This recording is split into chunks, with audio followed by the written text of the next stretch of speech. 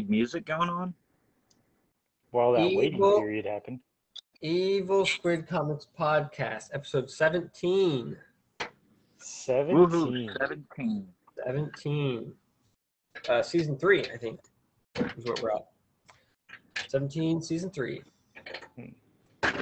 So we are the Evil Squid Comics Podcast. We get together every couple weeks and we talk about comic books and TV shows and whatever else we can think of. We're doing it virtually this week because my 10-year-old daughter has COVID, so I wouldn't expose anybody else to that. So there you go.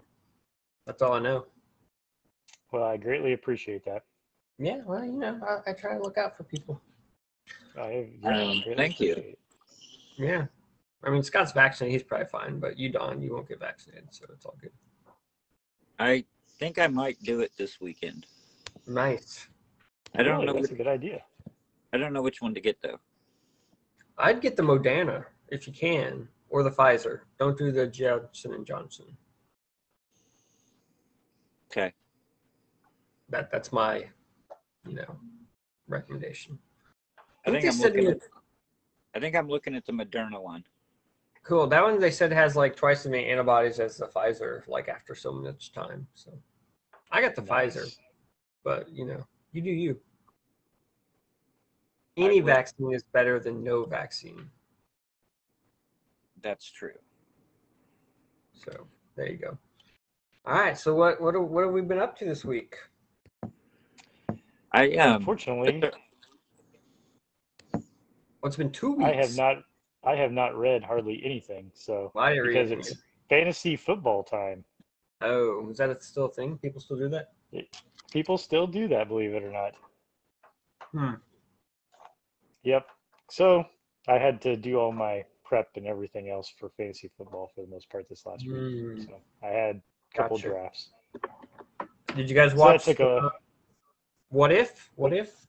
I didn't watch today's. I forgot all about it, quite honestly, until like 30 minutes ago. I only watched the first I did watch the one the week before, in which all the Avengers died. Yeah. Did you watch that one, Don? Nope, I've only watched the first one. What? Oh gosh. What did you watch the Star-Lord one then?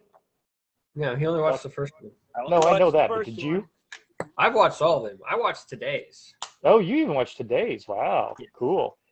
Mm-hmm. Are you quarantined at home by any chance? Me? Yeah.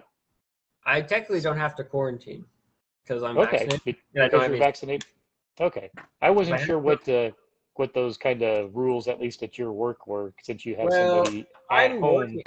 I told when I found out on Tuesday that she was positive, I told my bosses, I was like, dudes, I can work from home if you want, because I'm set up for it. And they're like, yeah, just go home and work from home. So I have been working from home, and I kind of have been quarantined, but I don't actually have to. I just kind of volunteered to because I like working. Well, that's what I wondered, if your work was forcing it or not.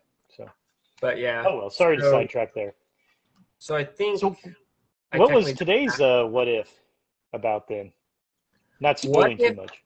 What if Doctor Strange lost his heart instead of his hands?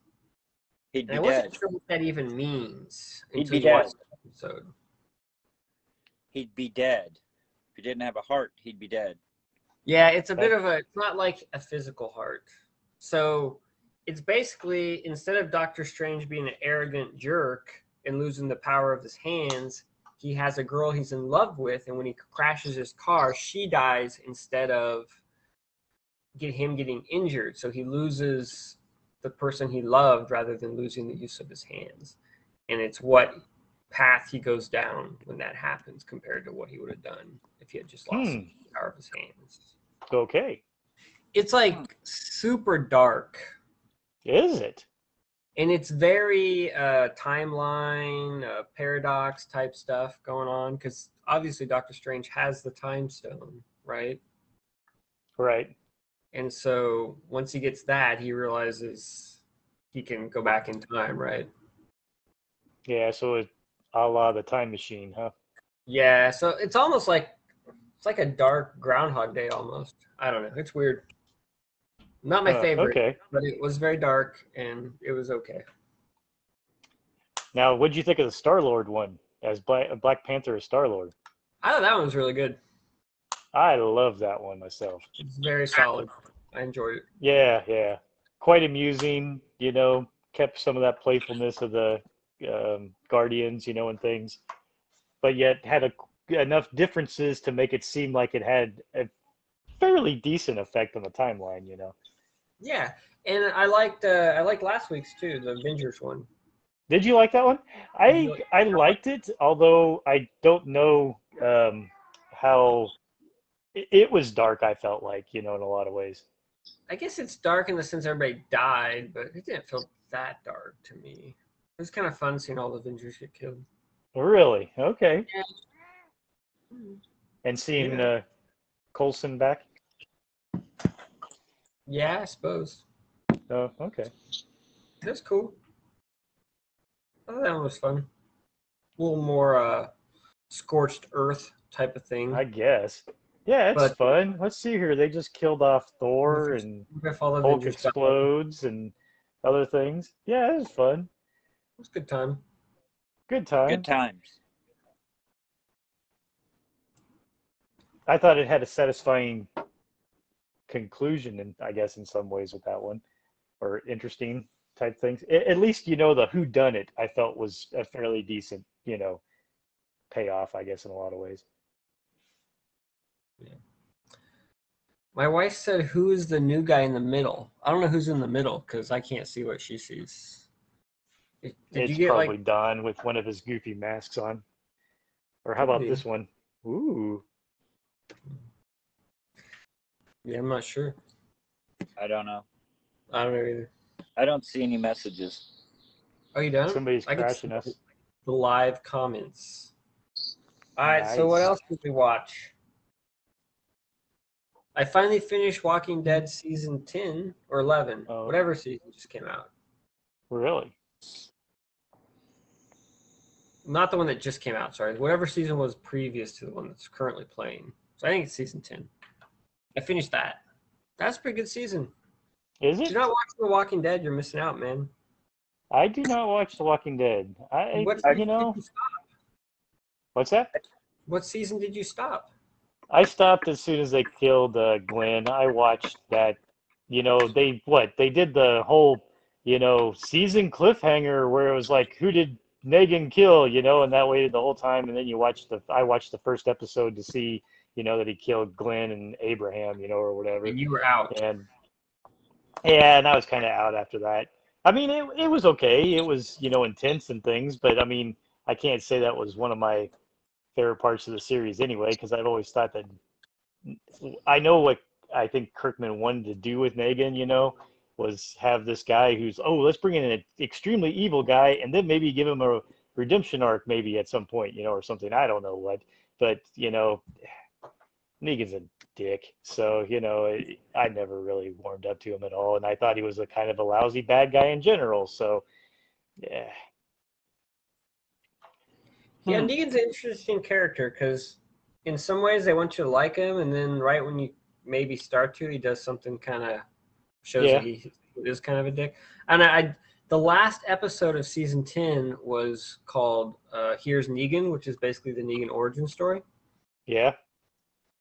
And I never read the comic of that. I don't know how close it was to the comic of that, but it was interesting. Wasn't he like a used car salesman or something? No, he was a gym teacher. Teacher. Okay. Right. That was going to be my second guess. He lost that teacher job. Or a car salesman. He lost his job though. Was that in that Negan whatever special? Okay. I believe there was a hardcover they put out.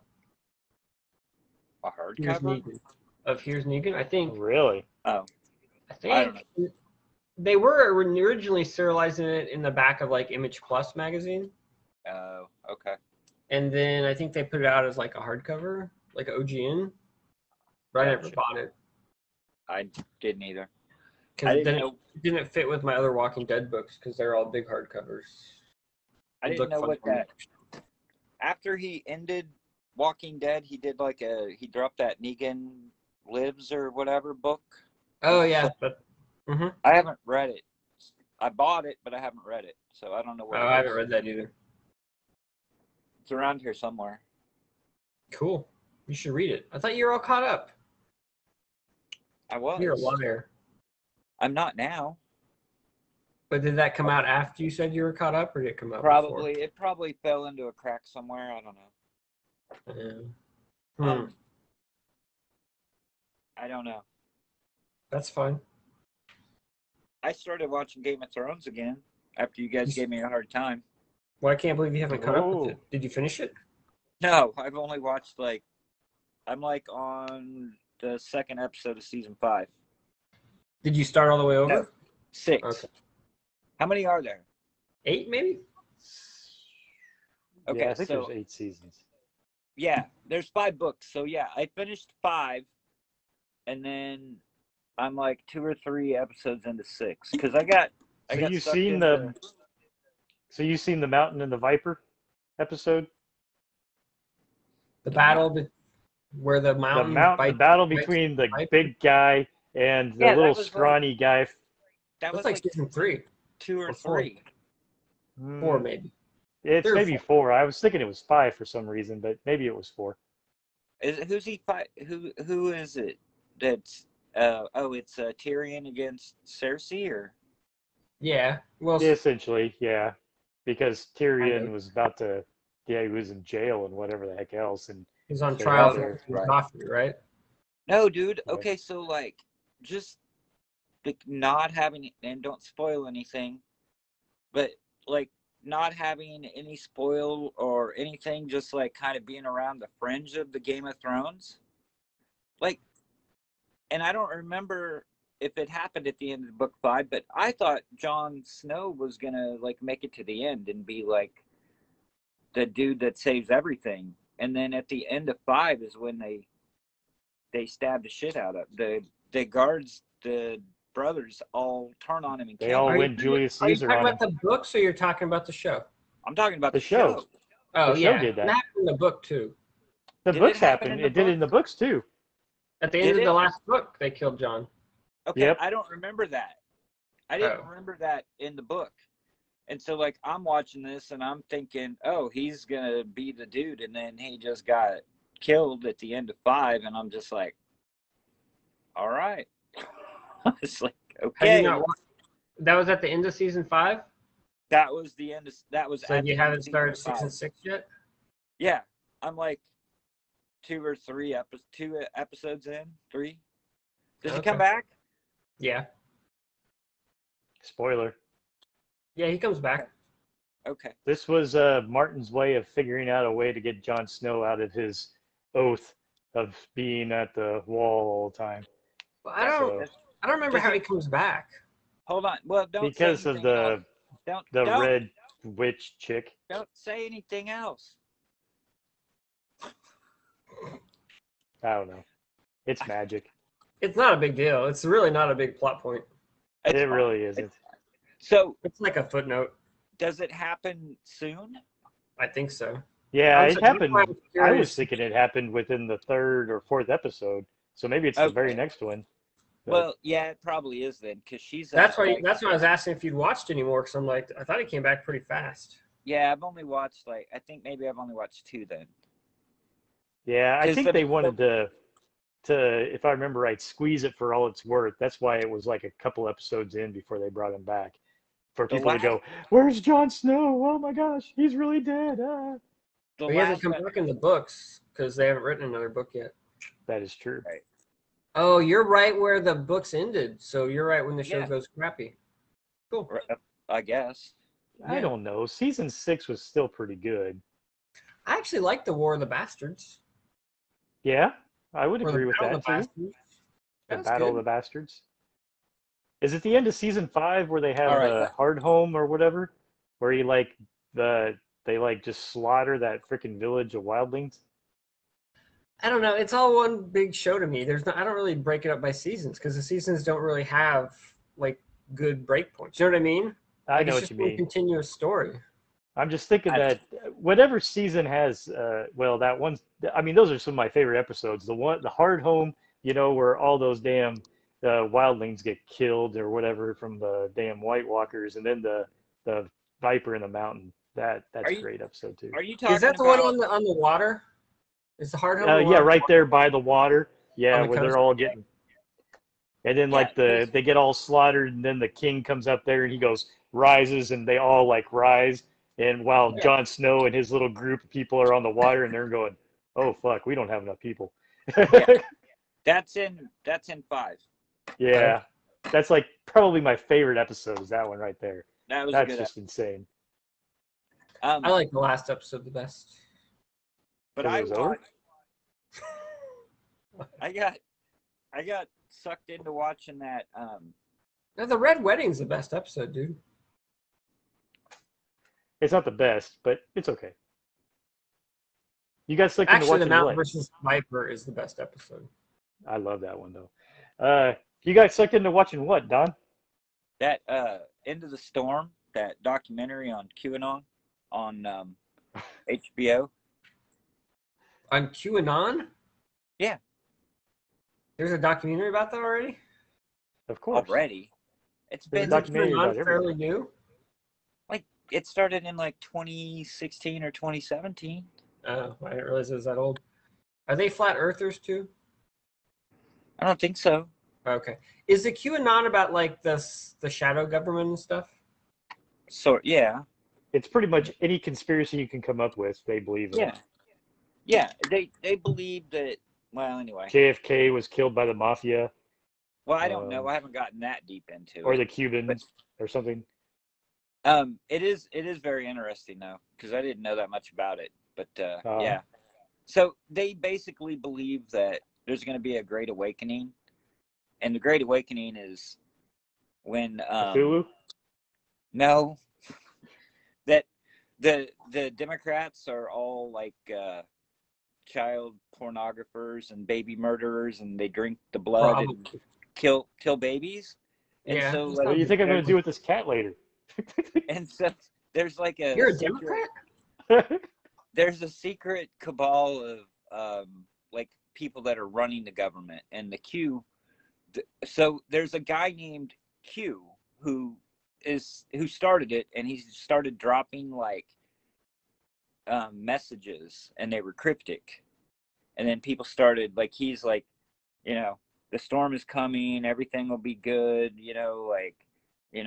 and so like they're supposed to like reveal all these people, like the bad government will be revealed, and they'll all be sent to jail or they'll be executed, and then the real America can happen or whatever, blah blah blah blah blah. The real America. Well, a Sweet. true patriot free America, you know what I mean? Is slavery coming back? Is I that don't- part of their belief? I don't know. Okay. But there are I a bunch didn't know of that. and then so they believe that like Donald Trump was like the guy who was gonna do all this, like he was gonna be the one to bring everything to the front, because he was gonna I bet they were really disappointed when he didn't get reelected. well, it was stolen from him. Well, according to them, Well, yeah, he either did. way, It's just been That's stolen got to really by screw us up the evil plan. Satanistic Democrats. If he Yes. was going to fix it all, I guess you got to wait another 4 years for him to get elected the next time. Right. Oh, not if you, according to them, he's going to be back in office before the end of the year. Yeah, they keep that. That's kind of quieted down. I don't hear as much about that anymore. First, it I was never- like wait 3 months, wait 6 months. About 9 months in now. So, But this anything else on your documentary stuff? Oh, well, I was just gonna say that this Q guy he's supposed to be like close, like Q is supposed to be like a secret military clearance level or something, and so this guy was supposed to be like high up in the military, so he had like insider knowledge, and he was just gonna like, release a bunch of documents and facts and stuff that proved that certain people in the government were bad, whatever. That's kind of the gist of it. Why didn't he It's- release and then he those? died of COVID. No. Why didn't he Well, release it? What's he holding him back for? I don't know, man. He's That's slowly. weird. I think it's all kind of gone away, but I don't know. I mean, Snowden released a bunch of stuff. Look how Because that worked out for him. the documentary, the guy that did the documentary was trying Because to he's going to give all his information to Mike Lindell, was trying the to My figure Pillow out, guy. the My Pillow guy. He was trying to figure out who the identity of Q was, and he kind of sort of does, I think. I don't know. It's weird, man. It's strange, but interesting. It was only like 6 parts. It was like 6 hours. It was like 6 Wow, episodes. 6 hours. It's 6 yeah, I got a lot of episodes. that. I kind of regretted watching The Vow. That was like about 5 hours too long. Do what? The Vow, it was about 5 hours too long. It was like a 10-hour documentary. It was about 5 hours too long. Was that the one about the sex cult? Yes, it's what you think. Yes, I watched that one with the chick When your from vagina gets branded. Smallville. Right. Yep. I watched that. Yep. Yes. Yeah. It seemed like it I was watched very dry. the gallery episode on Disney Plus where it showed the making of that the last episode of The Mandalorian. Actually, here's what it is. It's the making of the last like 5 minutes of The Mandalorian where Luke Skywalker, spoiler, shows up. And they made like a 45-minute making of that thing. What's that? I said, that's a spoiler, dude. I did He say said spoiler. spoiler. So after I said Luke. But it's actually pretty good, though. It's kind of amusing listening to a bunch of these old guys talk about them bringing Luke back into the fold. So cool. Yeah, I heard a rumor that Mandalorian season 3 is the end, but then it might keep going, but with a different name or different focus or something. It won't be called yeah, I've Mandalorian. been hearing that one too. Yeah. Who I knows? thought the third season was supposed to be Boba the Hutt. Yeah. Yeah. Yeah, Well, that's a different show. That's a different show. It's Book of Boba Fett. It's a totally different show. I thought it was going to be like, I'm with you at Don. When I saw that, I just thought, oh, Boba Fett, he's a Mandalorian. Okay, Mandalorian season 3 is going to be about a different Mandalorian.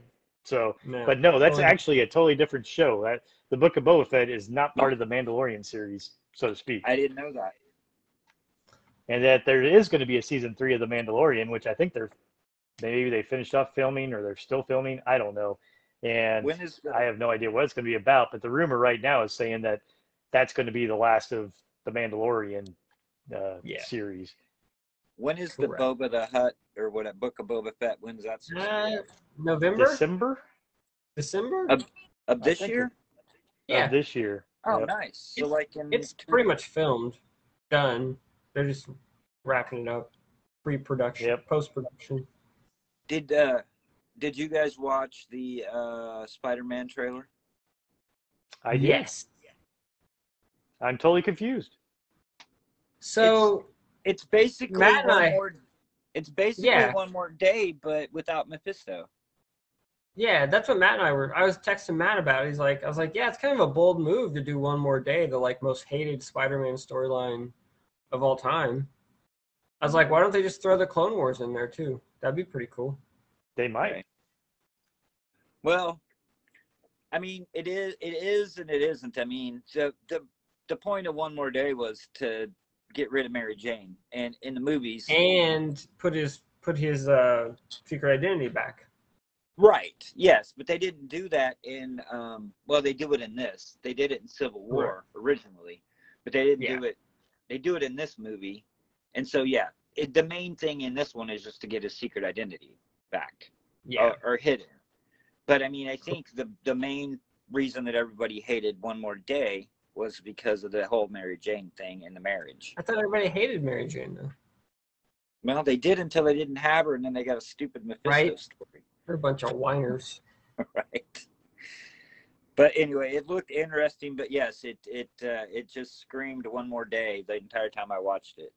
Well, here's what I think is interesting. Like, all right, so the Spider-Man movies are actually partially owned by Sony. I don't know exactly how the split is or whatever. Right. But it looks like it's really leaning heavy into the multiverse. Like they're almost going to launch the multiverse with this movie. Yep. I'm like, isn't that kind of bold to use the Sony movie to launch the multiverse? Because that's like going to be the next big arc, I think. Like instead of the Infinity Gauntlet or the Infinity Gems, it's going to be multiverse type stuff. Kang and all that. It's going to be Kang and his multiple versions all popping up all over the place. So it just seems risky to launch all that in this one movie. also with One More Day. Yes. Hey, I have a question for you. Although the Doctor Strange movie is, what is it? The Multiverse of Madness or something like that. So who knows? That's true. Maybe the Spider-Man movie is just going to tap into it a little bit. I don't know. I mean, we already know that they're bringing back a bunch of freaking villains from other movies, so who knows how that's all going to work out.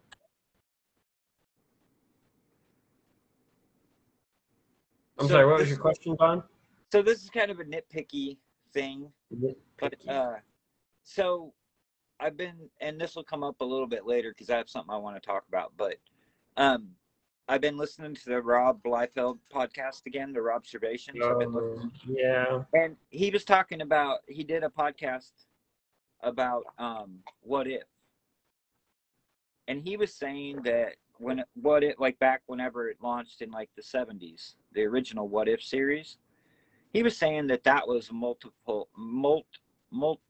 that was a multiverse. Every issue was a different multiverse of the Marvel universe. I never really thought of it that way. I just figured it was just a one-off story that never happened. It's not like it created a timeline, an alternate timeline in the Marvel universe. Well, I thought the whole idea of the multiverse, it's infinite. Like anything you can think of is a multiverse, right? Like but I'd never heard it described that way. Like I'd never heard I never heard this. Well, at that time, we didn't really talk about a multiverse in the Marvel. Well, yeah. Because the Marvel didn't really have a multiverse. It was DC who had the multiverse. So maybe he's back. Maybe he was using it because it's a popular term now, and he was just using it to go back or whatever. You know what I mean? Yeah, it's just, I don't know. Although weird. I think Disney I think Kevin Feige is already advertising the What If television series as the introduction of the multiverse, type things in his mind. So I'm sure that's why some people are thinking the same thing about the comics. I think it was like multiverse that you bring up DC and it's interesting you bring up DC and the multiverse though, because the next Batman movie is supposed to have some weird multiverse, things going on with the Flash and things, but yet it looks like Marvel beat them to the punch, with what Spider-Man that's going to come out and possibly, the Doctor Strange movie and what they've done on their Disney Plus series service, and things. So it just almost makes poor old DC look like a bunch of copycats in some way, but I don't know. Well, back to the What If thing, Don, it's like there was no multiverse, and so it really wasn't the multiverse because they never actually went there. They never crossed universes, right? Right. The whole point of a multiverse is you cross around. Yeah, they never really went back to some of those stories either, did they? No, they never went back at all. They were like Don said, they were one-off things. So I think it's a bit of a revisionist history to call it the multiverse. Gotcha. I don't think Rob Liefeld cares what I say though. No, and maybe he didn't call it a multiverse. He called it something, and I didn't go back and do my research to get it right. So I could be wrong, but it was a term that he used that I was just like, that I've never heard that like referred to with What If. You know what I mean? Like I just figured it's like, hey, this is, what if this happened, and here's what would have happened. Not that I believe that was I think that was the intention. I don't think anybody intended it to be the multiverse. Right. So anyway, hey, do you guys want to talk about comic books? Sure, I didn't read anything, but sure. Actually, I read a couple things, but go ahead. I'm sure you read more than me. I read. So my first question, Drew, for you is, you buy Savage Dragon, right? Yes. Okay, are you caught up? Yeah, I'm caught up on everything, sir. Okay, so I think I did 258 and 259. Yeah. And then I bought. Did you buy this? That's the same. Well, it's the same book, isn't it? Yeah. Why would you buy that? Because I didn't know. I didn't know it was the same book. He Rob Liefeld you. He did. I didn't know that it was the same book. I thought it was. Do you follow him on Facebook? Yeah, but he doesn't pop up that much. Okay. and I don't make it a point to go out of my way to read all of his posts. Did he mention that? Did he mention that on Facebook? He did mention it. It's the same book. It's just with a different cover. Yeah. He's like, don't buy this because it's this. Well, I think he just warned us that, hey, it's the same thing, just with a different cover. But yeah. Yeah, he probably told you to buy both of them. Yeah, he's totally cool if you want to buy both of them. But that's right. I did. I mean, good job. Yep. It has the same cover. Yeah, but I don't. That's what Don just said. I don't pay attention. I order Savage Dragon, and then this says Erik Larsen, so I buy that. I don't know. Did you buy Ant? Yeah. Cool. I haven't read it. Is that A-N-T or A-U-N-T? A-N-T. A-N-T. Fucking Jeff Lemire just jumped into the Substack. Goddamn Substack. Yeah, he said he's going to do some Black Hammer stuff. I know, right? What the fuck? Did you sign up? I don't know what kind of... No. I just did Hickman's Substack. He's also... And I kind of regret that. However, this Saturday I get to join into a Grant Morrison conversation. What? With Grant Morrison? Yes, Hickman's going to have a conversation with Grant Morrison this weekend, and he's going to live stream it for all the people who subscribe. Do you get asked questions? I don't think so. Chat, he sent an email, and he said if you want to send some questions ahead of time, you can. Don, send all your questions to Drew. I just finished this. Oh, wow. And it's funny because that's one of the topics that I want to talk about is Grant Morrison. And I have a perfect question that I want to ask him. What the fuck is that about? Shoot it to me and I'll send it to Hickman. Should we just jump into this? Sure. All right. So what's it about? Huh? How much Doom Patrol? So what's that about in like 2 words or less? Doom Patrol? How much Doom Patrol is that? Oh, it's let me grab the jacket. It's like, dude, this book's 1,300 pages. It's like 40 issues. It's the whole Grant Morrison. All of Grant Morrison.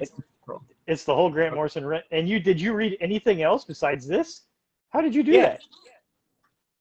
You must have been a reading fool. I read like this, and then I read a bunch of Spider-Mans. Man, dude has no wife. I read Watchmen. I read my issue of Watchmen. Hang on. You have the floor, sir. You're not supposed to walk away. That is like a cool back cover thing there going on. Huh?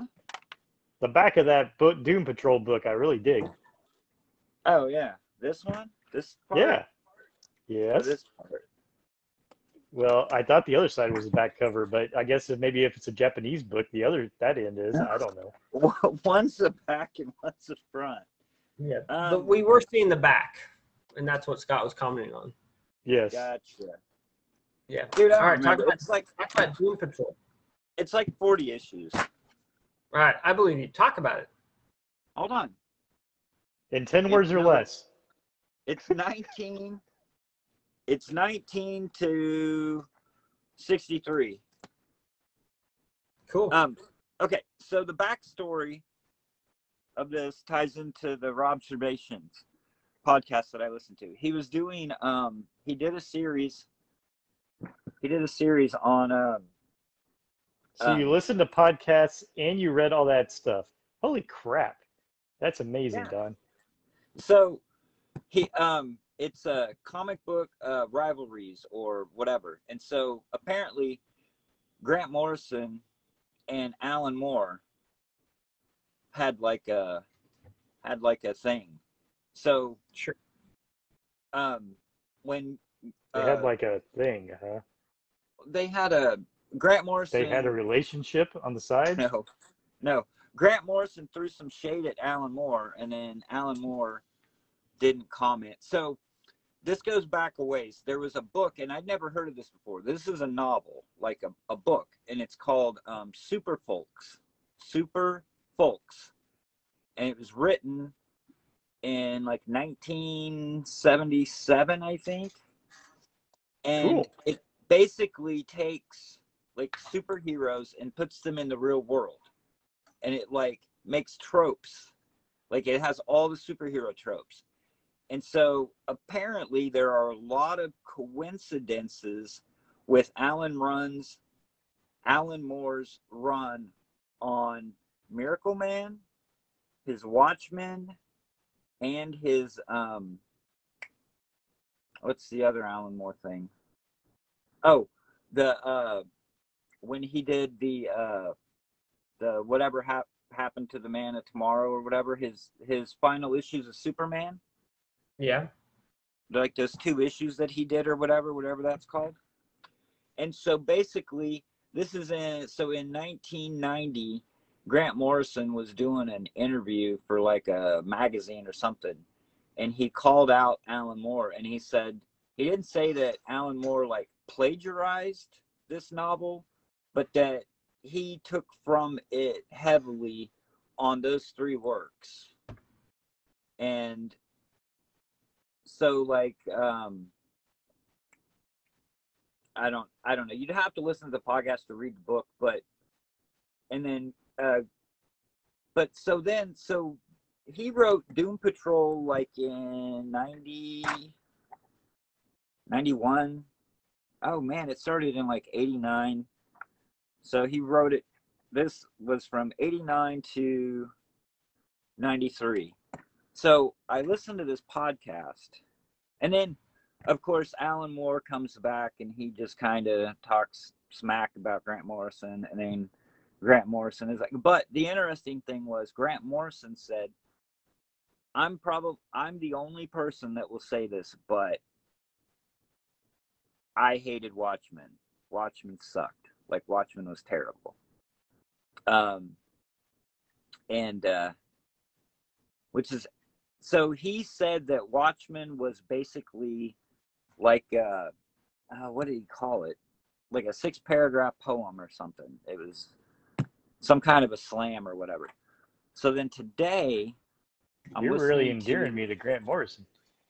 Right? And so today I'm listening to Cartoonist Kayfabe, and they were doing their Watchmen episode. And so I was like, well, hell, I'll listen to this. I'll see what they have to say about Watchmen since we're doing it. You know what I mean? See how they match up or whatever. And and Ed Piskor is talking about they're doing issue 8. It's the one where they break Rorschach out of prison and all that stuff. Mm-hmm.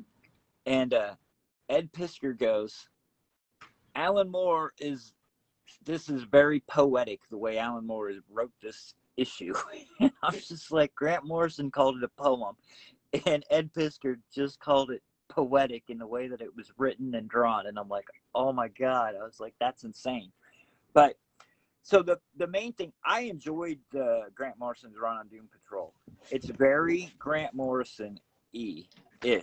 It's very ideas. There's a lot of ideas, like, and a lot of them are kind of gibberish. Like some of the characters are just gibberish, and you know what I mean. Like very. I've read some of that. Huh? I've read a lot of that. Have you? Do you remember any of it? I remember none of it. I remember not really liking it that much.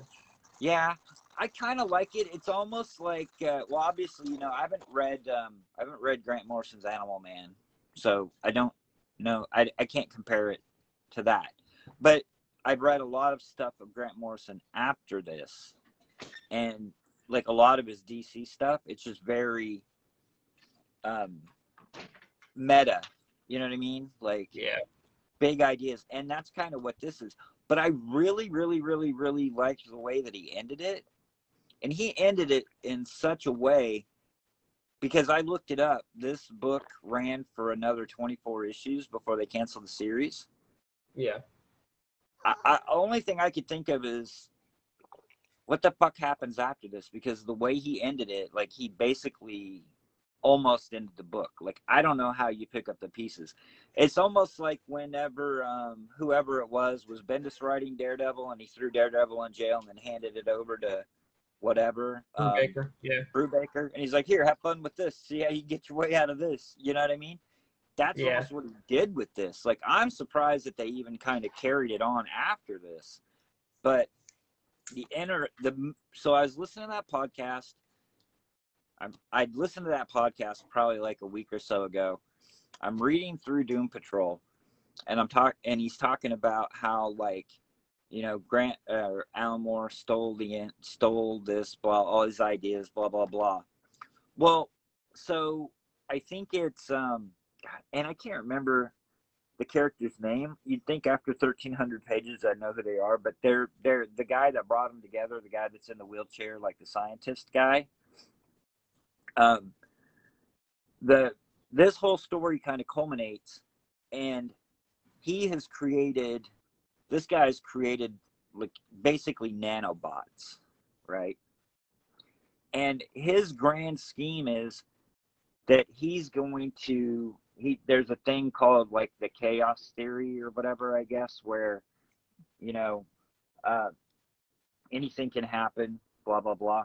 So his he turns out to be like a villain, like a bad guy. Like, he betrays the Doom Patrol, and he's been a mastermind behind the scenes the whole time. He's been working on these nanobot things, and he wants to put into effect this chaos theory or whatever it's called, which will basically bring the world to an end and then rebuild it with his nanobot technology.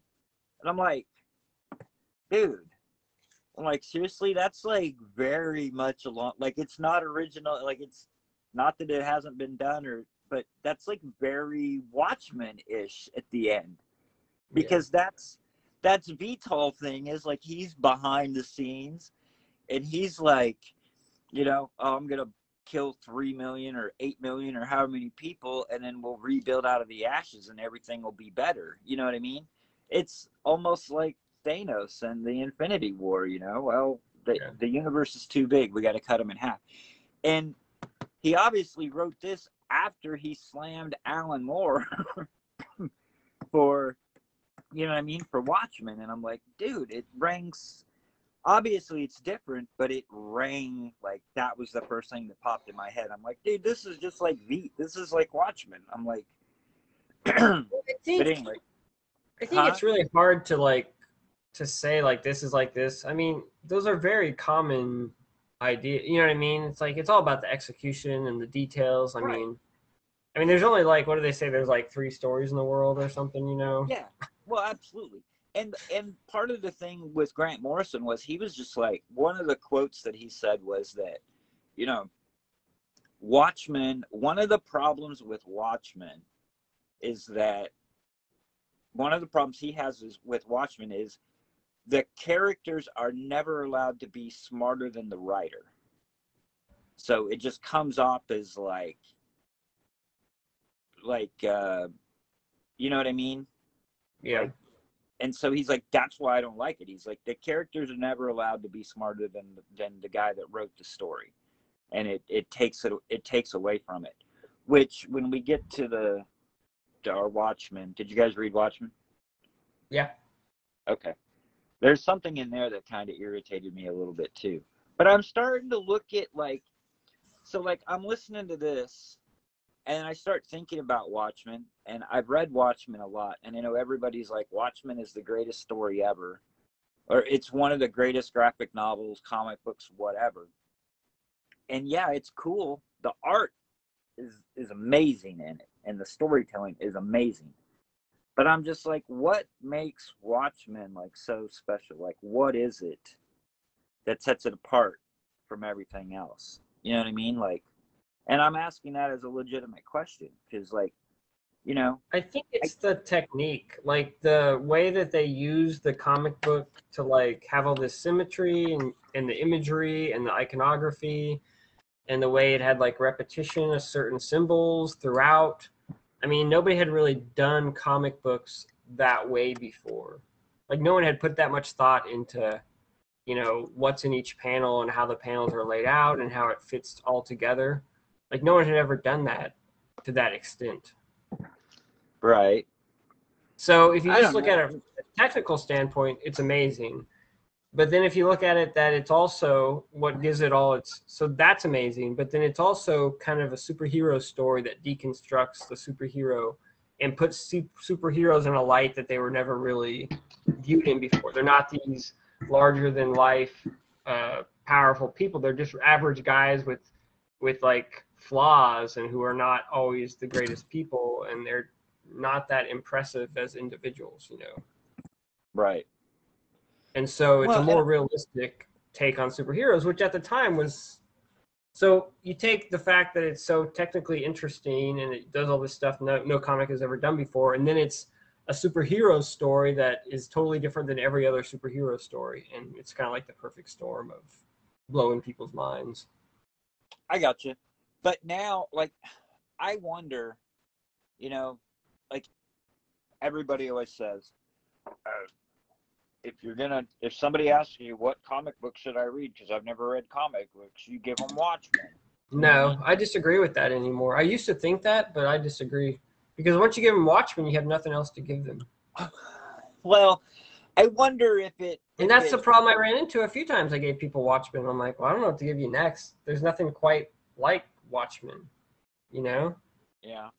I know I gave people Watchmen as well, but I wasn't looking for follow-ups either. I was just like, here is a really good story that's in a graphic universe, you know, type of things. If you can get by that type of thing, and it's just a really good story. It's very well written, with what you mentioned, an interesting artistic technique even used throughout it. Anymore, I would ask people what they're interested in. Like, do they want? There's so many other genres. Do they want superheroes? I mean, if they want a comic book, I mean, what do they want? And that's true. If you remember, right, Watchmen was all pre-Image, you know, and a lot of these other, you know, publishers and everything else. So there probably wasn't quite the selection out there either. Today, if someone said, I want to read superheroes, what should I read? I would give them Invincible, you know. Yeah. No, I get that. It's just, I wonder, I think it's a good story. It's very well crafted. It was a pioneer in its day. You know what I mean? Like it broke a lot of ground. It did a lot of things different. But I wonder, like, other than, you know, it's Alan Moore, it's like, does it hold up? Like, is it still like one of the greatest works? Like, should it be praised the way that it is? And I think it should. I think people should. Yeah, I think it should. The thing is, it was such a big leap from what we had before, especially in like mainstream superhero comics. It was such a giant leap in such a short amount of time. Right. I mean, things have come out since Watchmen that have maybe done what Watchmen did a little bit better, but none of them were as big of a leap. It was like little baby steps, right? But Watchmen was like a giant step. No, I get that. I think that's why it had such an impact. It's because it was such a giant step at one time. Well, and I think it's influenced a lot of the writers that we have today in the comic book industry in a lot of ways. Well, you know, and so I mean, obviously, some of these stories, you know, you look at your Lemire's and who else, you know, maybe even Donny Cates, you know, any of these other ones that are coming up with very imaginative, you know, they can really speak or have a very good written word, you know, out there. Hell, probably even Kirkman to a point, you know, and things. I'm sure that a lot of them were influenced by Watchmen. But to your point, Drew, that what it was when it came out, it made leaps and bounds. Okay, that was 1986, 87. That's what, 30, 35, 34, 33 years ago, right? Yeah. So, like, if whatever, Zach, you know, was a few years older or whatever, and you felt comfortable giving him Watchmen and you gave it to him, like, if he doesn't know the history and he's read, you know, some of the newer stuff or he's watched some of the stuff on TV, would he appreciate? Can you appreciate Watchmen? No, I don't think it would. That's why I say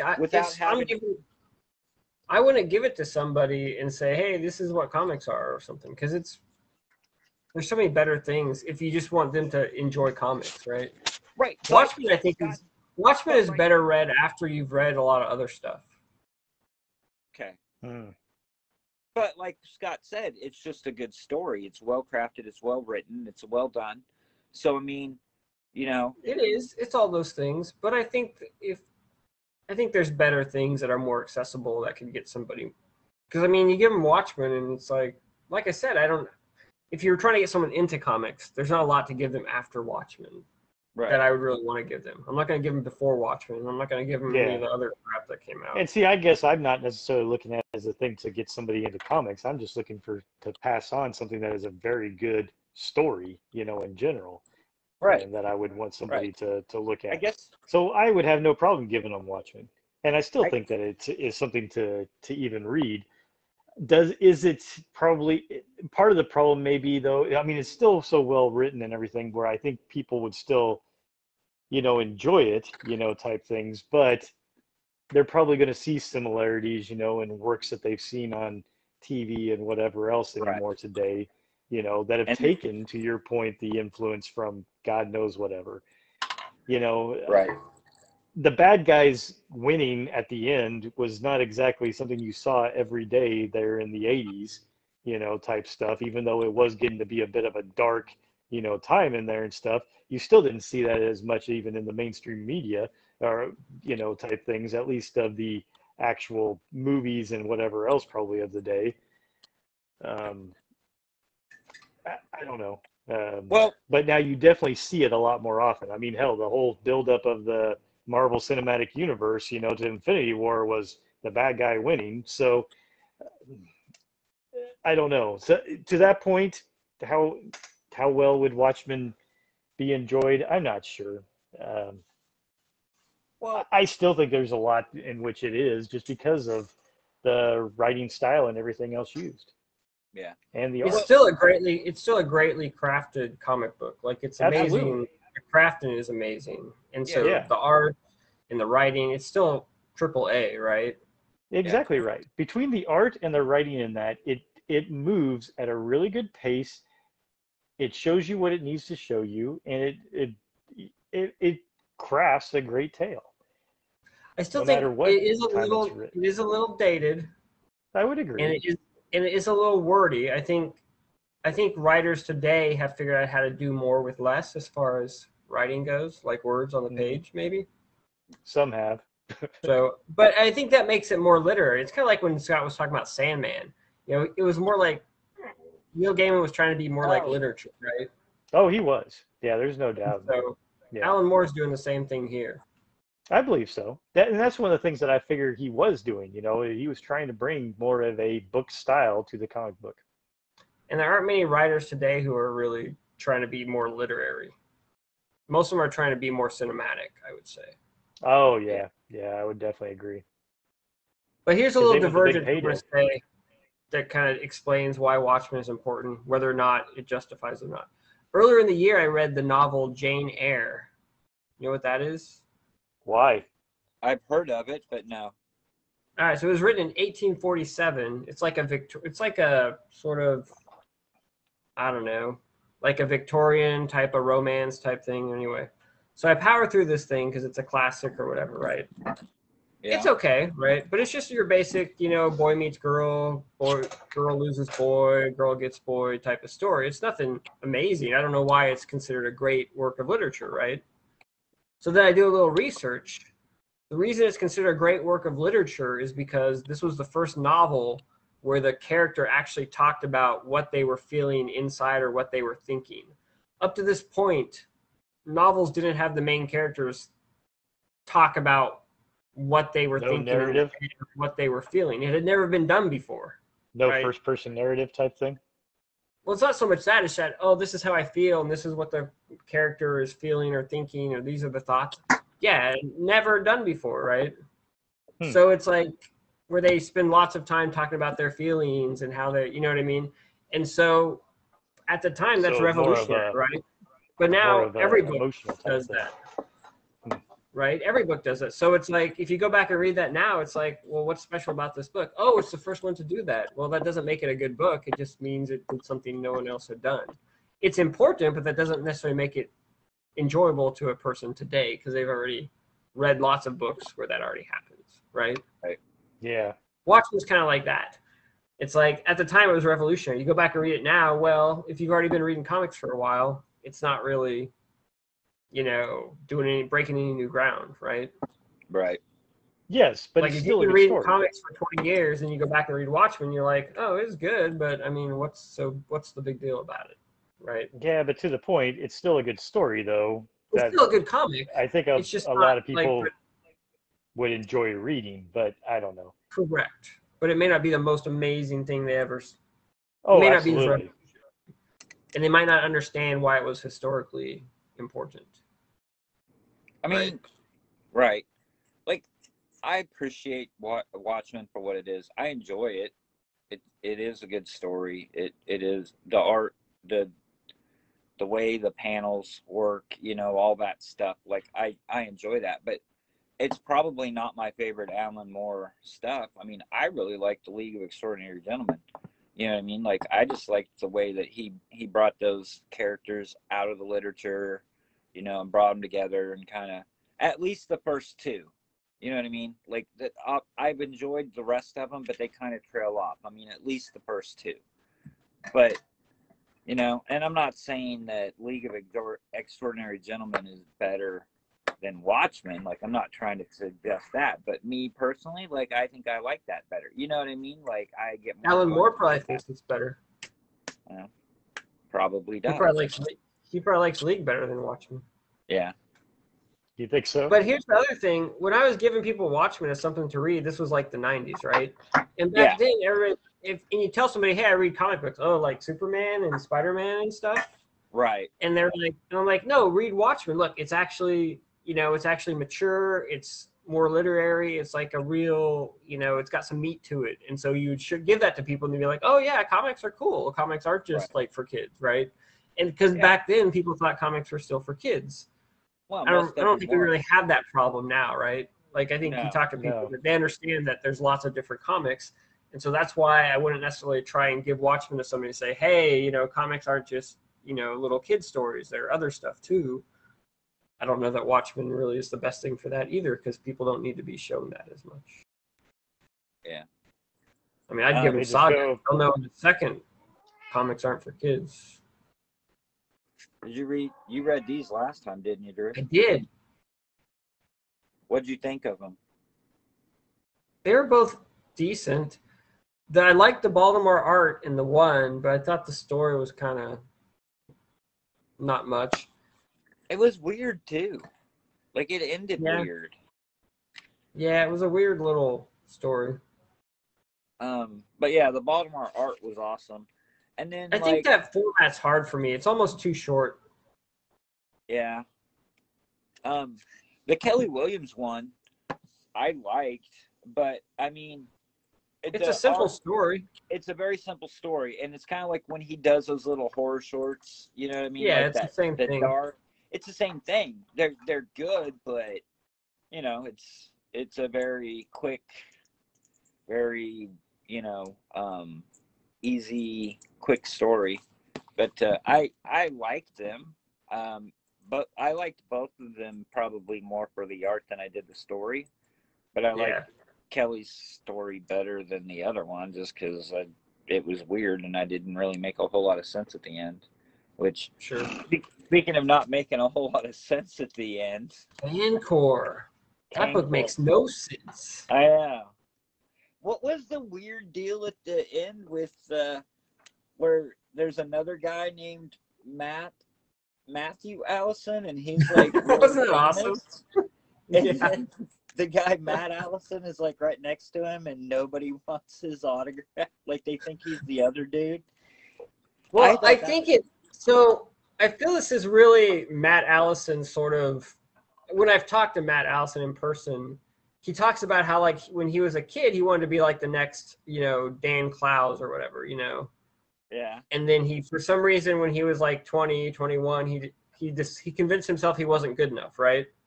Right. And so then he kind of stopped drawing comics for a long time until he got back to it, and then he realized I'm just going to draw and be what I am.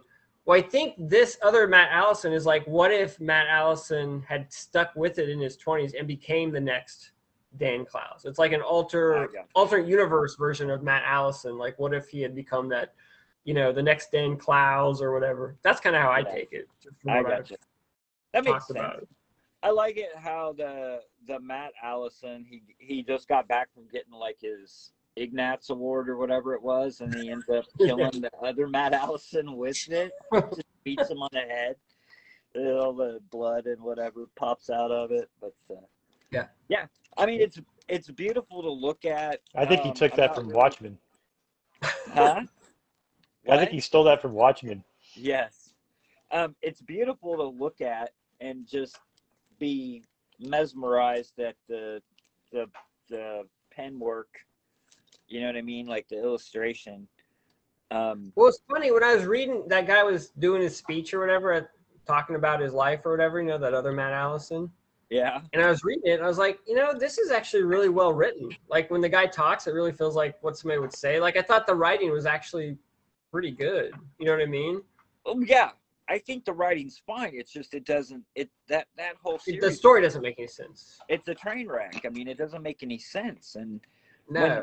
When we first had him, or the first time I was exposed to him, I think was when we had him at our show, when I bought his book and I took it, and maybe it wasn't. Maybe it was like in Chicago. It was somewhere, and I went home and I read it that night, and then went back the next day because he told me, he's like, yeah, it won't make any sense. He's like, I don't even know what it's about, like what, and I was like, yeah, it didn't make any sense. He's like, yeah, I told you. You know what I mean? Like, I think it's more like, it's kind of like a David Lynch movie when they go crazy, where it just becomes like almost like a dream, Yeah. It's just kind of like this surreal sort of stream of consciousness dream thing, That's how I take it. Yeah. It's great. Most people aren't into that. I'm not really into that either, but when it's Matt Allison, I'll tolerate it. I read all the Ultra Mega up to 4. I finished that. Oh, nice. Yeah. Ooh. Dude. Did you like it? Yeah. Dude, his artwork is just, it's so cool. Like, it's just so good. Did you think the story took a little while to get going? Yeah, a little bit. I mean, yeah, it kind of drug there in the middle because you were just kind of like, there was no Ultra Mega, or whatever.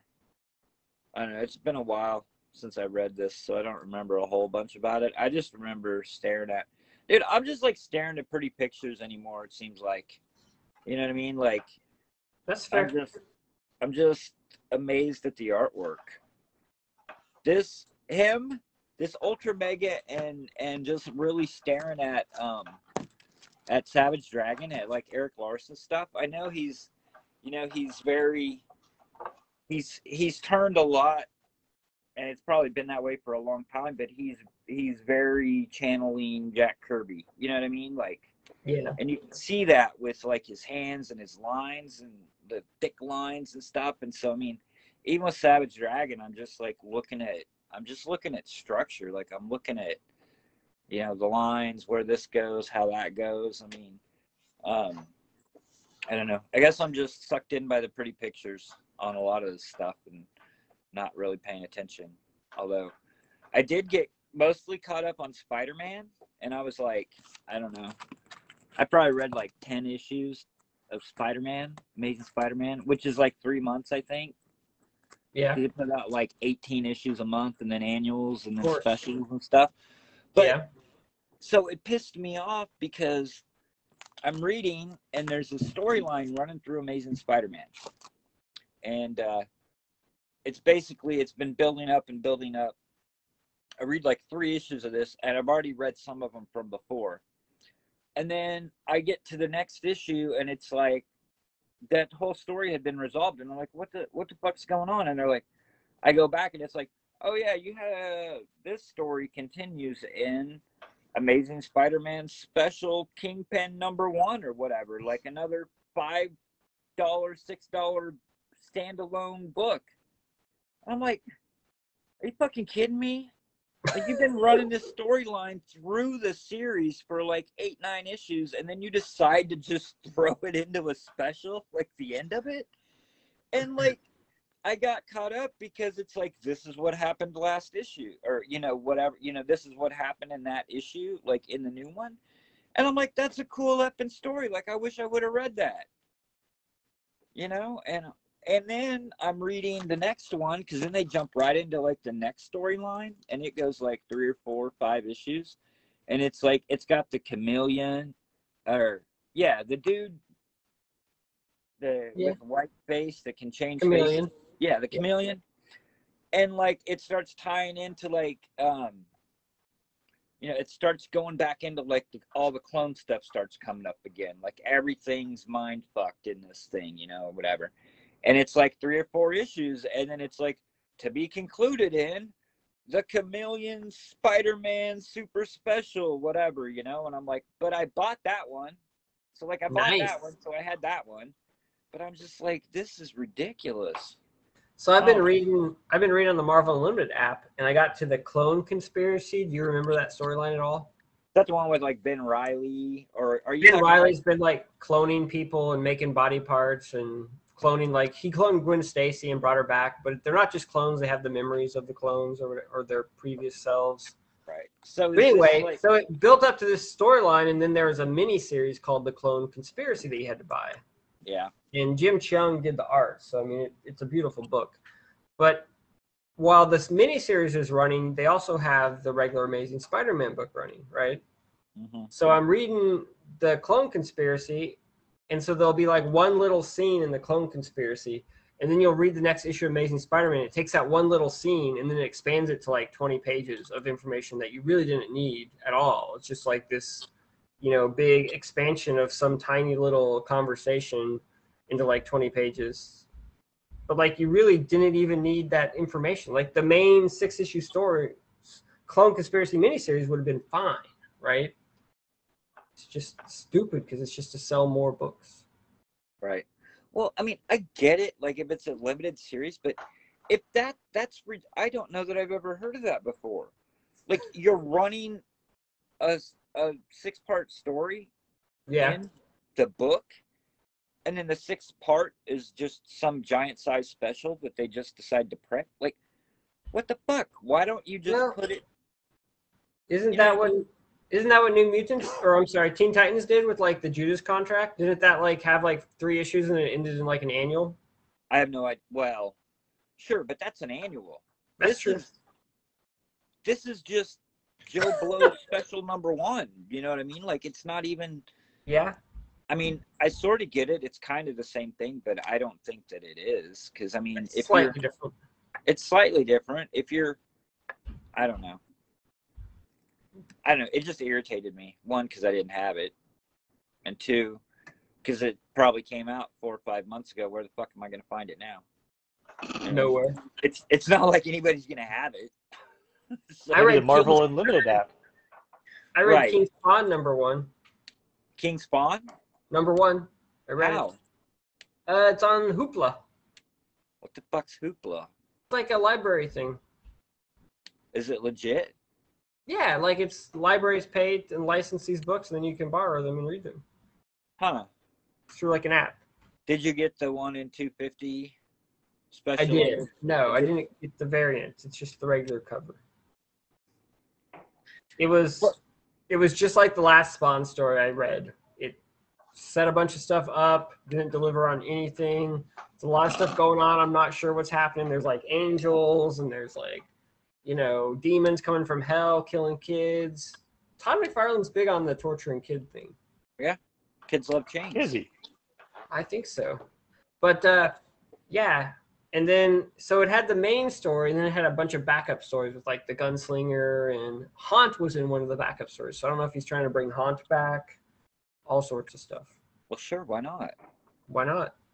Okay, we had talked about the King Spawn, the 1 in 250, all that stuff. We had talked about that a little bit. So I was listening, and I guess it makes sense. Like it's not that far of a reach to figure it out, but it clicked when I listened to somebody explain it. So again, this was Rob Liefeld, and he was talking about it. Did you know that? So it ended up selling like, right around 500,000 copies or something? Yeah. I think King Spawn number 1. And you know that book, The Berserker, with Keanu Reeves and Matt Kent and at Boom that's just gone ape shit. Do you know how many copies number 1 sold with the print run one on it was? It was over 500,000, wasn't it? Yeah, it was like 630 or 640. Do you know why it was that high? Nope. They did a 1 in 1,000 variant, and it was autographed by Keanu Reeves. Wow. And so people were buying 1,000 copies of it to get the Keanu Reeves signature. Did Rob Liefeld tell you that? Yeah. But issue 2 also did like 300,000 or 400,000. Did it? I'm pretty sure. I mean, I have to look it up exactly. Issue 2 did really good too. So I think his narrative is a little. Well, so his narrative. Well, he even said, and I need to go back. I wanted to go back and listen to it because I swear to God, he said that when they said they were doing that 1 in 1,000, but this makes no sense to me. When they were doing it, they were telling retailers that it was returnable. Oh, yeah. And so they're like, just order as many fucking copies as you want so you can get the Keanu Reeves thing, and then you can return the unsold copies. But why would Boom do that? Just to boost their numbers? They're going to lose money on it. They're not making any more money unless they sell the books. All right, so number 2 only sold 148,000, which is still pretty amazing. It's still pretty amazing, but that's a big drop. That's what Boom thinks, they just want to get the books into retailers because they think that then people will come buy them. Because it's true, retailers are always under order because they don't want to get stuck with product, right? That's true too. So if you say it's returnable, they're like, well, they'll order more, and then Keanu Reeves tweets that, hey, my Berserker number 1 came out, and these tons of people who don't even buy comics run to the comic book store and get a copy, right? Right. I think that's what Boom was trying to do. They're trying to market it to non-comic book people. I gotcha. And they want to get the copies out in the wild, because if Keanu Reeves said, hey, go pick up a copy, and everybody goes to the comic book store and they don't have any copies. And then they get returned, they can sell them the aftermarket prices on eBay, see? Well, then they can control supply and demand. They can just give the extras out at the movie premiere. He was. Ooh, yes. I like that. He's basically saying that these. So then he was talking about King Spawn number 1, and he was saying those numbers are overinflated because of the variant. I mean, they're selling 500,000 copies, but nobody's buying 500,000 copies of that book. Like 500,000. Huh? That's what I said. Like 500,000 copies are not going to find their way into the hands of people, because what the retailers are doing is they're buying the 250 copies, and then they're selling the 1 in 250 for anywhere from $750 to $1,000, which they make money on up to 250, and then the 245 copies that they don't sell go into a long box into their warehouse, or they get thrown in the trash, or whatever happens to them. You know, or given away as part of a promotion, or God knows what. Right. And so he's saying these numbers are huge, but they're not true.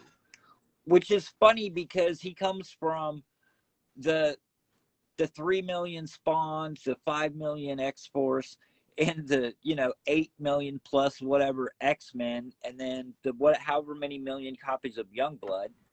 It's the same thing. They overprinted the shit out of those, and the retailers bought them. Like, what was it, 4 years ago, I was in Wizards Asylum before it changed hands. They had an entire long box of like X-Men number 1, the Jim Lee X-Men number 1s, and they were selling them for like 50 cents a piece, and they had an entire long box of them that they couldn't get fucking rid of. So I bought 5-6 copies of that, so I get all the covers. I know. And X-Force had like a bag trading card, so you had to buy like 5 copies to get the different trading cards. Right. So it's kind of the pot calling the kettle black. Exactly. But what he was saying was, and this is interesting, because I want to see if this happens, which is out in the world now, so it probably will. But he said that he's like, I could launch a new book right now. Doesn't matter what it is. Launch a new book, and my gimmick is for every 1 in 250, 1 in 500, 1 in 1,000. I do an original sketch on the cover, and that's a 1 in 250, 1 in 1,000. He's like, I will sell out of them. Like, I will sell, whatever, 600,000, 700,000 copies because it'll be an original piece of artwork. And he's like, he goes, I'm not planning on doing it. He said, but I bet by the end of this year, which there's not much of the end of the year left, but he's like, somebody will do it. Somebody will do an original sketch variant drawing on some book, and they're going to get like amazing through the roof fucking numbers. Yeah, because McFarlane just had to sign them, and people were going ape crap. I know. They were limited number, and he signed them. Well, and they sent them directly to CGC. Like, he signed them, and then they sent them off to CGC or whatever to get them slabbed perfect or whatever, So, I mean, that's the big thing now is the CGC also. So if you take it, if you sign it and give it straight to CGC, does it an automatic 10? You would think. I don't think so. Like, it came right off the printer. I know. All he did was sign it. How can it not be a 10? Because there's printing defects and printing malfunctions. So some retailers got like a 10 and some got like a 9.8. I'd be pissed. I don't know, dude.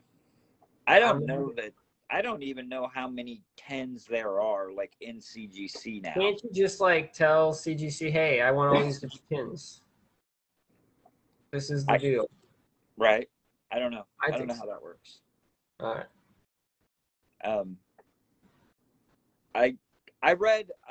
So like Jonathan Hickman is like leaving X-Men, right?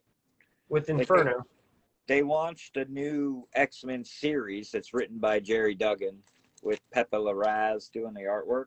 Yeah. So like Hickman's X-Men run with him writing it ended with 21, and then they did a Planet Size. Yeah, where'd it go? Yeah, they did like X-Men Planet Size Special or whatever is what it was called. I don't know what I did with it. It's in here somewhere. Oh, Planet Size X-Men #1 was the official. Well, actually, Jerry Duggan wrote that one. So, but I don't know, man. The new team that they picked for the X-Men, like, it's a terrible team. It's like. Haven't you said this before? It's Cyclops. I know. This is the new X-Men team, right? Cyclops, Jean Grey, Sunfire, Synch, Wolverine, which is X-23, not Wolverine, but X-23, Polaris, and Rogue. That's a horrible team. Synch? There's no characters on that team I even want to read about. I like Rogue. I guess Rogue. She's the only one I like. Right? Yeah. Like, that's terrible. Like, who came up with that? Well, Hickman loves Sunspot, though. It's not Sunspot. It's Sunfire. Oh, then I have no idea what's going on. Yeah, it's Sunfire. That's a horrible team. I know, right? And how's Jean Grey back? Jean Grey's dead. Grant Morrison killed her. None of them can die now because they do the whole regeneration thing. Oh, gotcha. You read Hawks and Pox, right? No. Powers of X, House. I read one issue. Or House of what and Powers of X? Is it Hawks Pox? Yeah. House of X, Powers of. I read one issue. Oh. Are you? You're like the biggest Hickman dude. You signed up for his shit. Yeah, that's why I'm trying to catch up on my Marvel stuff so I can get to the Hickman X-Men stuff. Well, I won't ruin it for you then. The big giant thing that happens in frickin' Planet Size X-Men. Well, don't. But it's insane. It's so good, it's insane. Wow. Not really. I don't know. You've got me all confused. I was excited. I thought House of X and Powers of X were really well done. They were cool for whatever the 12 issues that they were, or however many they were. Your hand is really big on the screen because you're like It's like a Kirby hand. It's like a Kirby hand. Is that what we're doing now? Kirby hands? We're doing Kirby hand. I thought it was a cool concept, and I liked it, but I only liked it in the short term. It doesn't work for me long term. Like even the 20 issues that Hickman wrote, I'm done with it. Like I'm out of it. Like it. But anyway, I don't know. It doesn't seem like the. Well, the weird thing is that, like, Jerry Duggan is quoted as the writer. Yeah. But then when you go into like the stuff, like Jonathan Hickman is listed as head of X. Yeah. Like, what does that mean? Like, Jerry Duggan has to write a story and then go to Hickman and go, "Hey, dude, does this work for you?" Or well, here's what Hickman said, and it's probably gonna piss you off. Hickman said he pitched like a 3-act story for X-Men when he took him over. Yeah. And he said he set up like the first act, and everybody liked the first act so much, all the writers that were working with him wanted to just hang out in the first act and not even get to the next thing. So he's going to leave before he gets anywhere close to the end of his initial vision of what these books were going to be. Yeah. So whatever story he was going to tell, you're never going to see. I mean, he drove me away from Fantastic Four. Well, he's leaving, so you're good. No, I know. That's what I'm saying. Like I'm not too disappointed. That's the thing. I love Hickman on like almost all of his creator-owned stuff, like his Image stuff. But I don't know what it is, man. When he touches like Fantastic Four and X-Men, I don't know. It's not like my favorite stuff.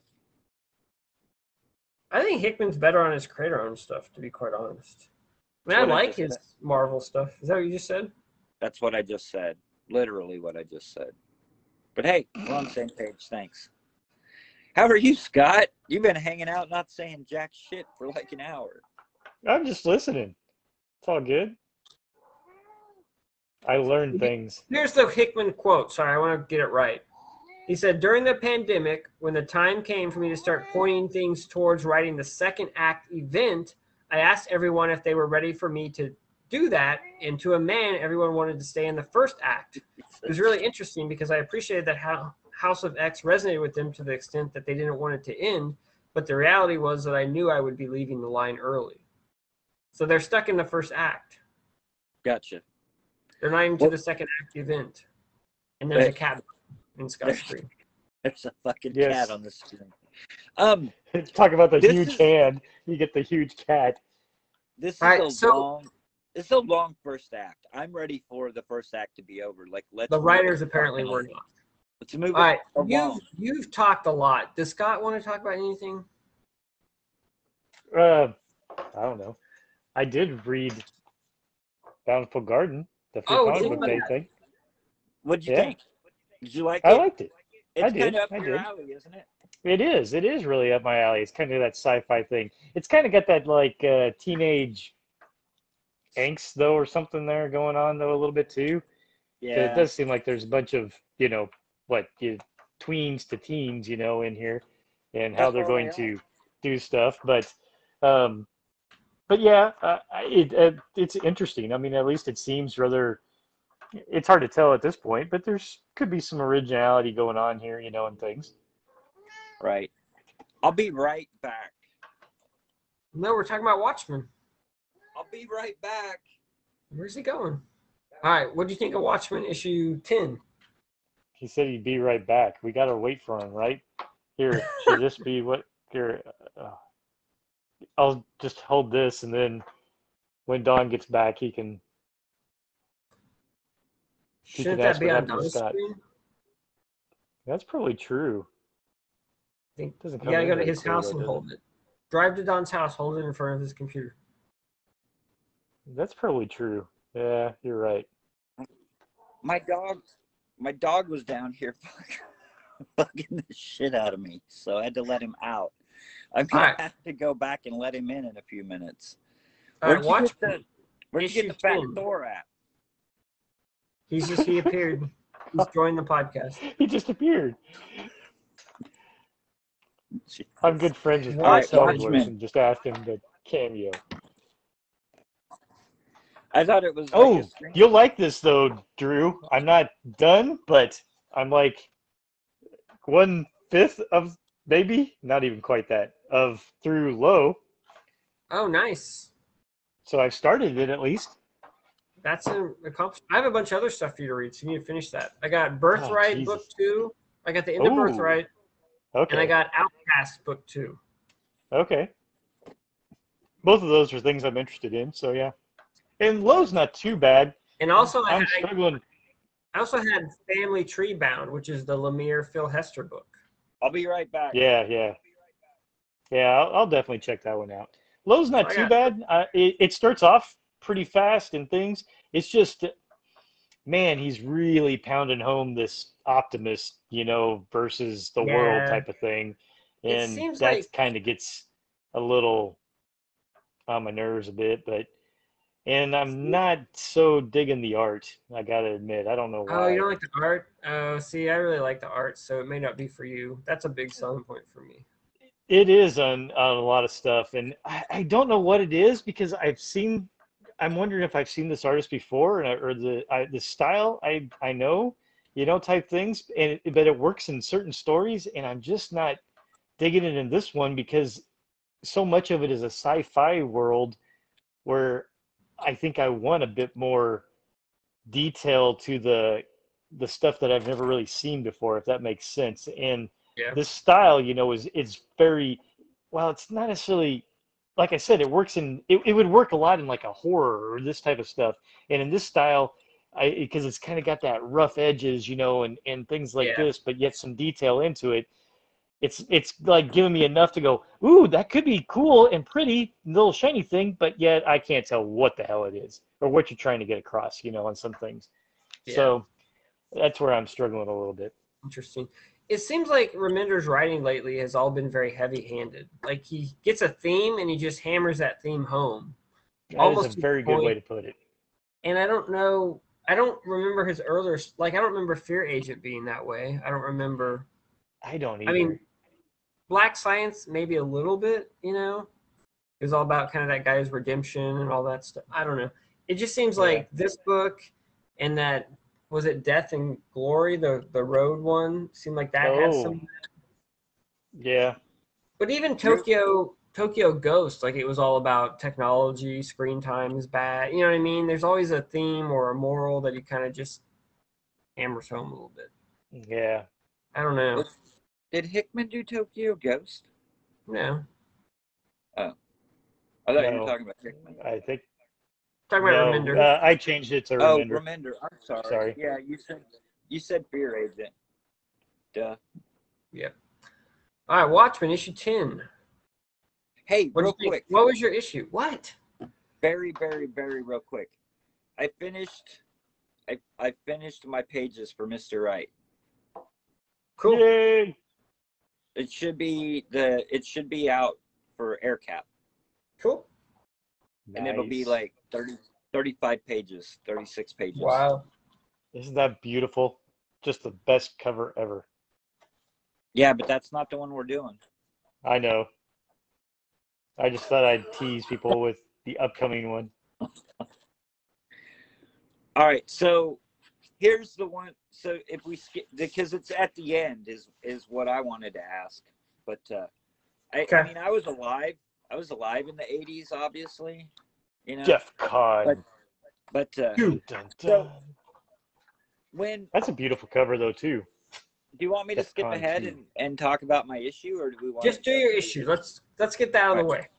All right. So when Rorschach and the Owlman are at Veidt headquarters and they figure everything out. Yeah. And he's punching in the password to the computer. Ramses. And he types in Ramses, and then it says password incomplete. Do you wish to add writer? As any computer, that's not how passwords work. Anything ever done that? Like even when they were new, like, hey, you're almost there. You just need to add something. Do you want to add something? Would you like to take something away? Do you think Alan Moore had ever used a computer at that point, though? I don't know. but that was. I mean, it was 85, 86. I was like, what? Like, okay. I mean, we were using a Commodore 64 at that point. I don't know what Alan Moore was using. I don't know. It's like, you're almost there. Would you like to maybe add something to your password drive? That was pretty stupid. Yeah, I'll give you that one. Hey, the other thing I thought was goofy, like when they're in Antarctica and they're like getting off the thing and they have these hover bikes or whatever. Are those not like the lamest looking hover bikes you've ever seen? They look like Looks like a hovering Segway or something.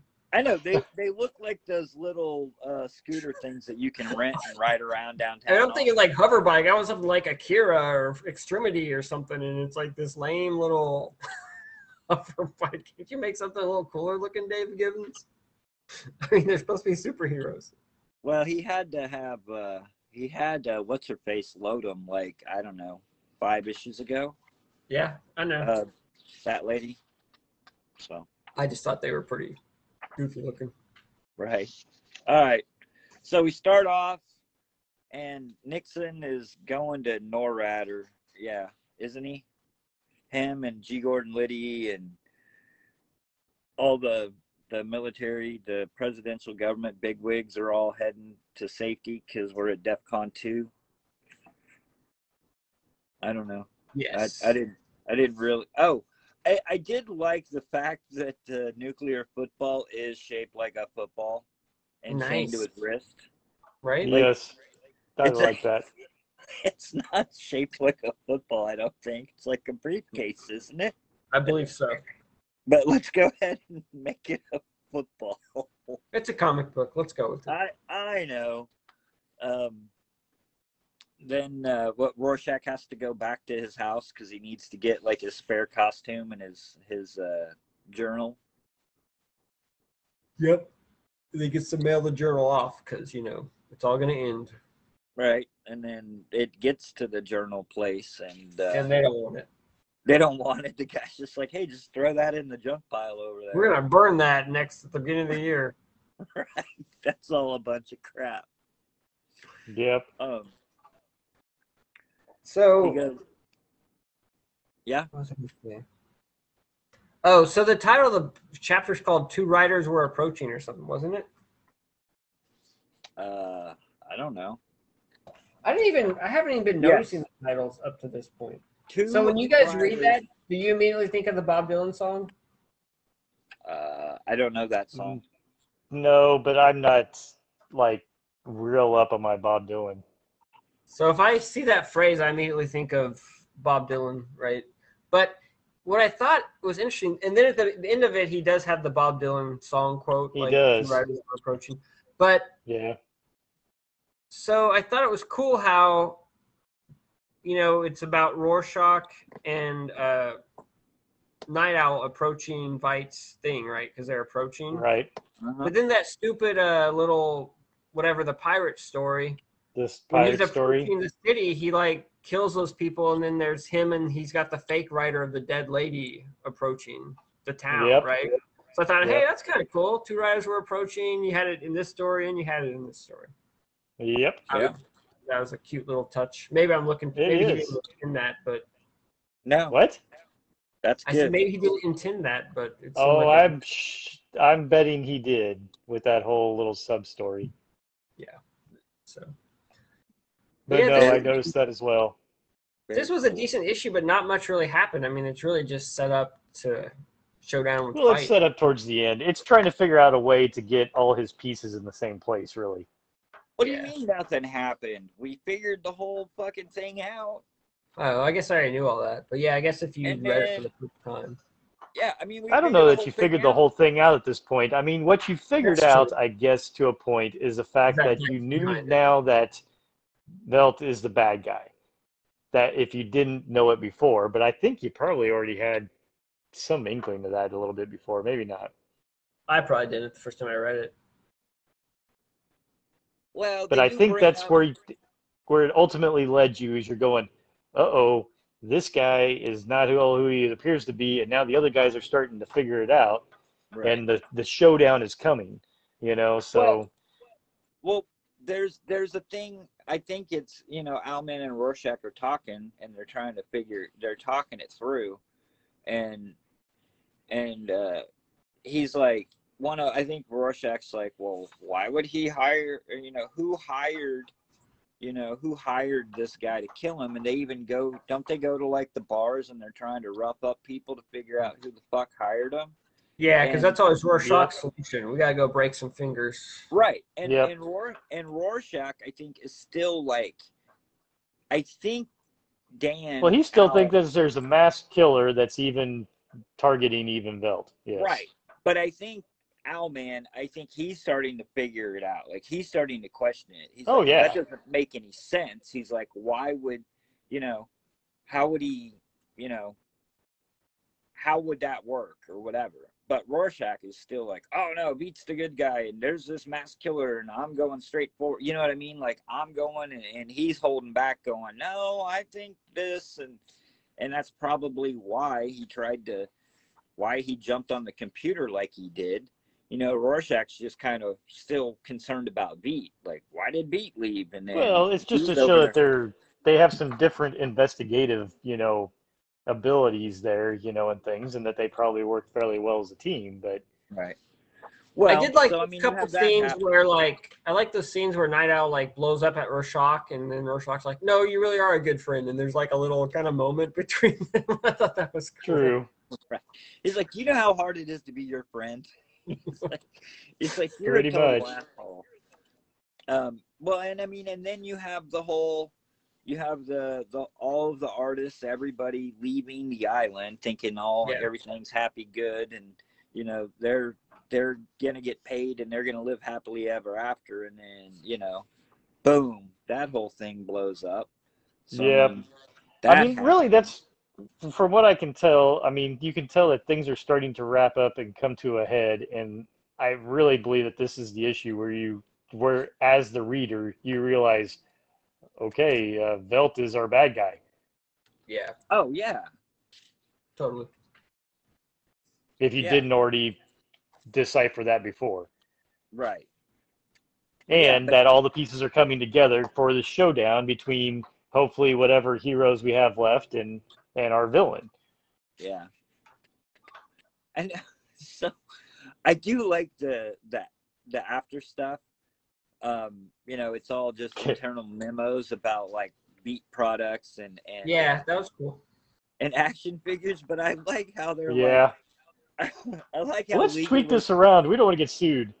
Right. I like how Legal's like, well, Moloch, it might not be in the greatest taste, but he's dead, and I don't think we have any family, so I don't think we're gonna get sued for it. So let's go ahead and do it. And then, like with the other two, it's kind of the same thing, but I like Velt's response though too. Well, instead, let's just go take. Instead, we'll do terrorists, and things. Right. And then the whole nostalgia line. Well, yeah, I think we're gonna change that. Like, we're gonna go in a different direction because he knows shit's going down. Like, it's like, we'll call it Utopia. Because in a month or so, there's gonna be a Utopia.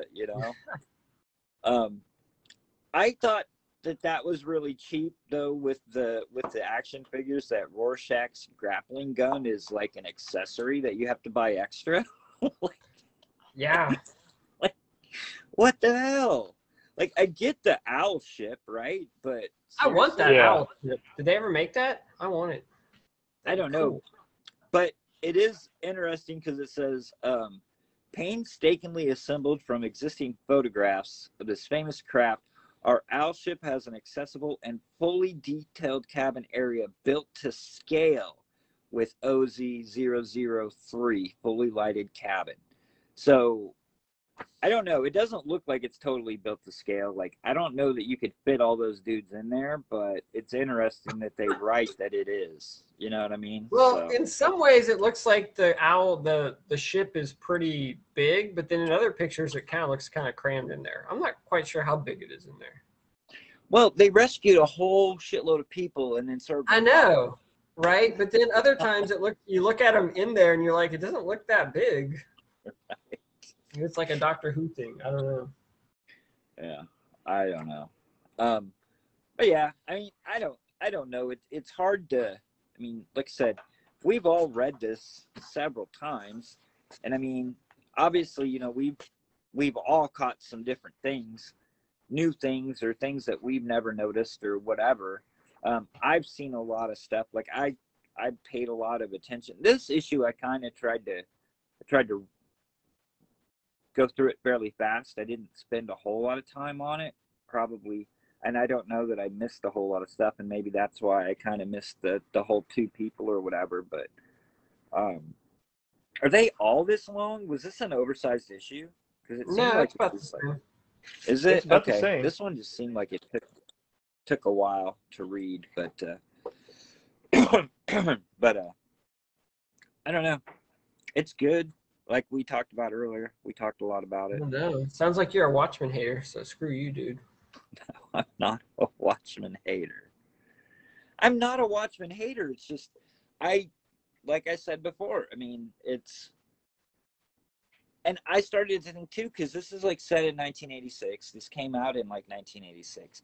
Obviously, you know, the Russians and the United States were, you know, 86, we were still worried about nuclear war. Like that was a real possibility. You know what I mean? Like This is so much a piece of the time. Like, you know. Yeah, but you say that though, but you even look at the world that we're into right now. Now, maybe we're still not on the best relations with the Russians. Now, is nuclear war a constant threat? No, but war in general seems to be a constant threat. We are always battling with somebody. I mean, look at what's going on in Afghanistan right now. That's You know, true, I mean, hell, that's what starts the whole thing in this book is Afghanistan, you know, type things. And when, you know, as they're going through there and that the Russians invade Afghanistan. So, you know, while you're right, that is very much of a period of its time in the 80s. It just seems like the whole issue of war in general just keeps recycling itself, and the threat of some type of, you know, apocalyptic event in general, you know, is kind of hanging over our heads in some ways. Well, yeah, and I mean, John even mentions it. He's like, you know, I'm leaving. You guys do what you want. Like, you're just going to fight. You guys figure it out. You guys figure it out. You're going to kill each other anyway. But, I mean, in the 80s, Russia invaded Afghanistan. I mean, you know what I mean? Like, that was what Rambo 3 was about, you know? I mean, like, it happened like in the 80s. We were fighting about it then, yeah. And we're still fighting about it. So exactly. But, I mean, just with the whole nuclear war and this and that, I mean, yeah, that's more of You're right. Nuclear war is not as much of a threat now as it was in the 80s, because that was the thing, you know, that was real big around then. But I just think if you take that whole issue of just war in general, you know, and really what he's trying to do, you know, throughout this, you know, I think the same ideals still apply in a lot of ways, you know? Yeah. Okay, substitute nuclear war with any type of other, you know, terroristic activities, you know, or anything else. Right. Yep. Hey, it's just not maybe as big of a final, you know, end event as nuclear war, but as we've just proven, you can keep some wars going for 20 flipping years. So I got a homework assignment for everybody. Okay. I know we're a comic book podcast, but I want everybody to go on Netflix and watch Streets of Fire. For the I seen that was on there the other day. I already watched it. Oh, you recently? Yeah, I mean, because when I saw it was on Netflix, I threw it back on. So Don, you need to watch it. I want to analyze that, like, because there's so many things that I like about that movie, and there's so many things that are so horrible about it. Like, it's like there's a lot of things that are bad in that movie. Ooh. I know, but like it's Streets of Fire. Yeah. 86. Like, I love that movie, but I know it's bad, and so I want to like tear it down and talk about it a little bit. Really? Okay. Seemed like it could have been. I own the soundtrack, I think. Wow. So, at least I used to. On those things called compact discs. We can just talk about it now. Don doesn't show any interest.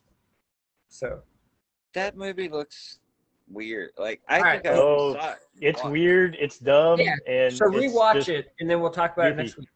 Okay. It's only like 90 minutes. Yeah, it's pretty short. All right. It's got Rick Moranis. Willem Dafoe. William Dafoe, who Bill looks like Paxton. crazy young. Yeah, Bill Paxton too. I thought that was funny. Nice. So yeah, check it out. Whatever happened to that guy who plays the lead character, Michael something or other? He like did 2 roles, like Eddie and the Cruisers and that, and like Yeah, he like fell off the face of the earth. He did. His career did not take off the way they were hoping. You should read the Wikipedia page on it, Scott. It's really interesting. Of Streets of Fire? Yeah, it's got a lot of Really? information. Yeah, Huh. I may actually do that thing. you should.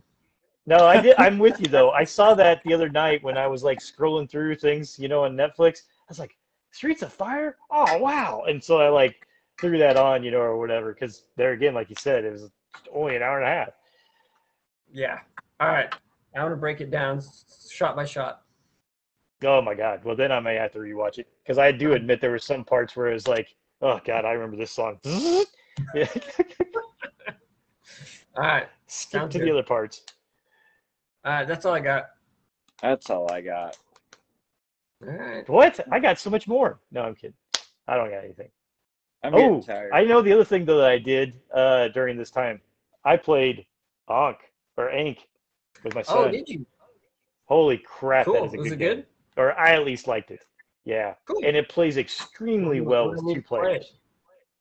Yeah. Cool. Yeah, definitely. I need to get another game night going if we can get through all this damn COVID crap. Great. Yeah. How's Joe doing? It sounds like he's back to work, but Okay. he did say he's like he didn't feel still 100%. Yeah. He's still trying to get his strength back. But it did sound like he was through the worst of it, he thought. So he hoped. Looks Crossing good. his fingers. But Yeah. I mean, I don't know. It sounds like this crap is come again, on again type of crap. So Yeah. So. All I right. had another friend of mine that went out to Seattle working for Boeing. I didn't even realize this until today, but I guess he caught COVID over at the very beginning of the year. I think just before, the vaccines were as readily available. And he said that thing just took him for a loop. He was on a ventilator, and he's like younger than me. He's 44, Yeah. and stuff. And he said, it took him down, and that he really didn't think he was going to come back. He lost like 30 pounds, and he said he Wow. couldn't barely even lift a coffee cup, type things for a while. And he said now he's doing a lot better. He's back running, and and's got some strength back. But he said, yeah, it just threw him for a loop. It's no joke. Nah, it doesn't seem to be. All right. Well, stay safe, All right. everybody. Yeah, you All right. too. Talk to Yep. you later. Bye. Take care. Bye.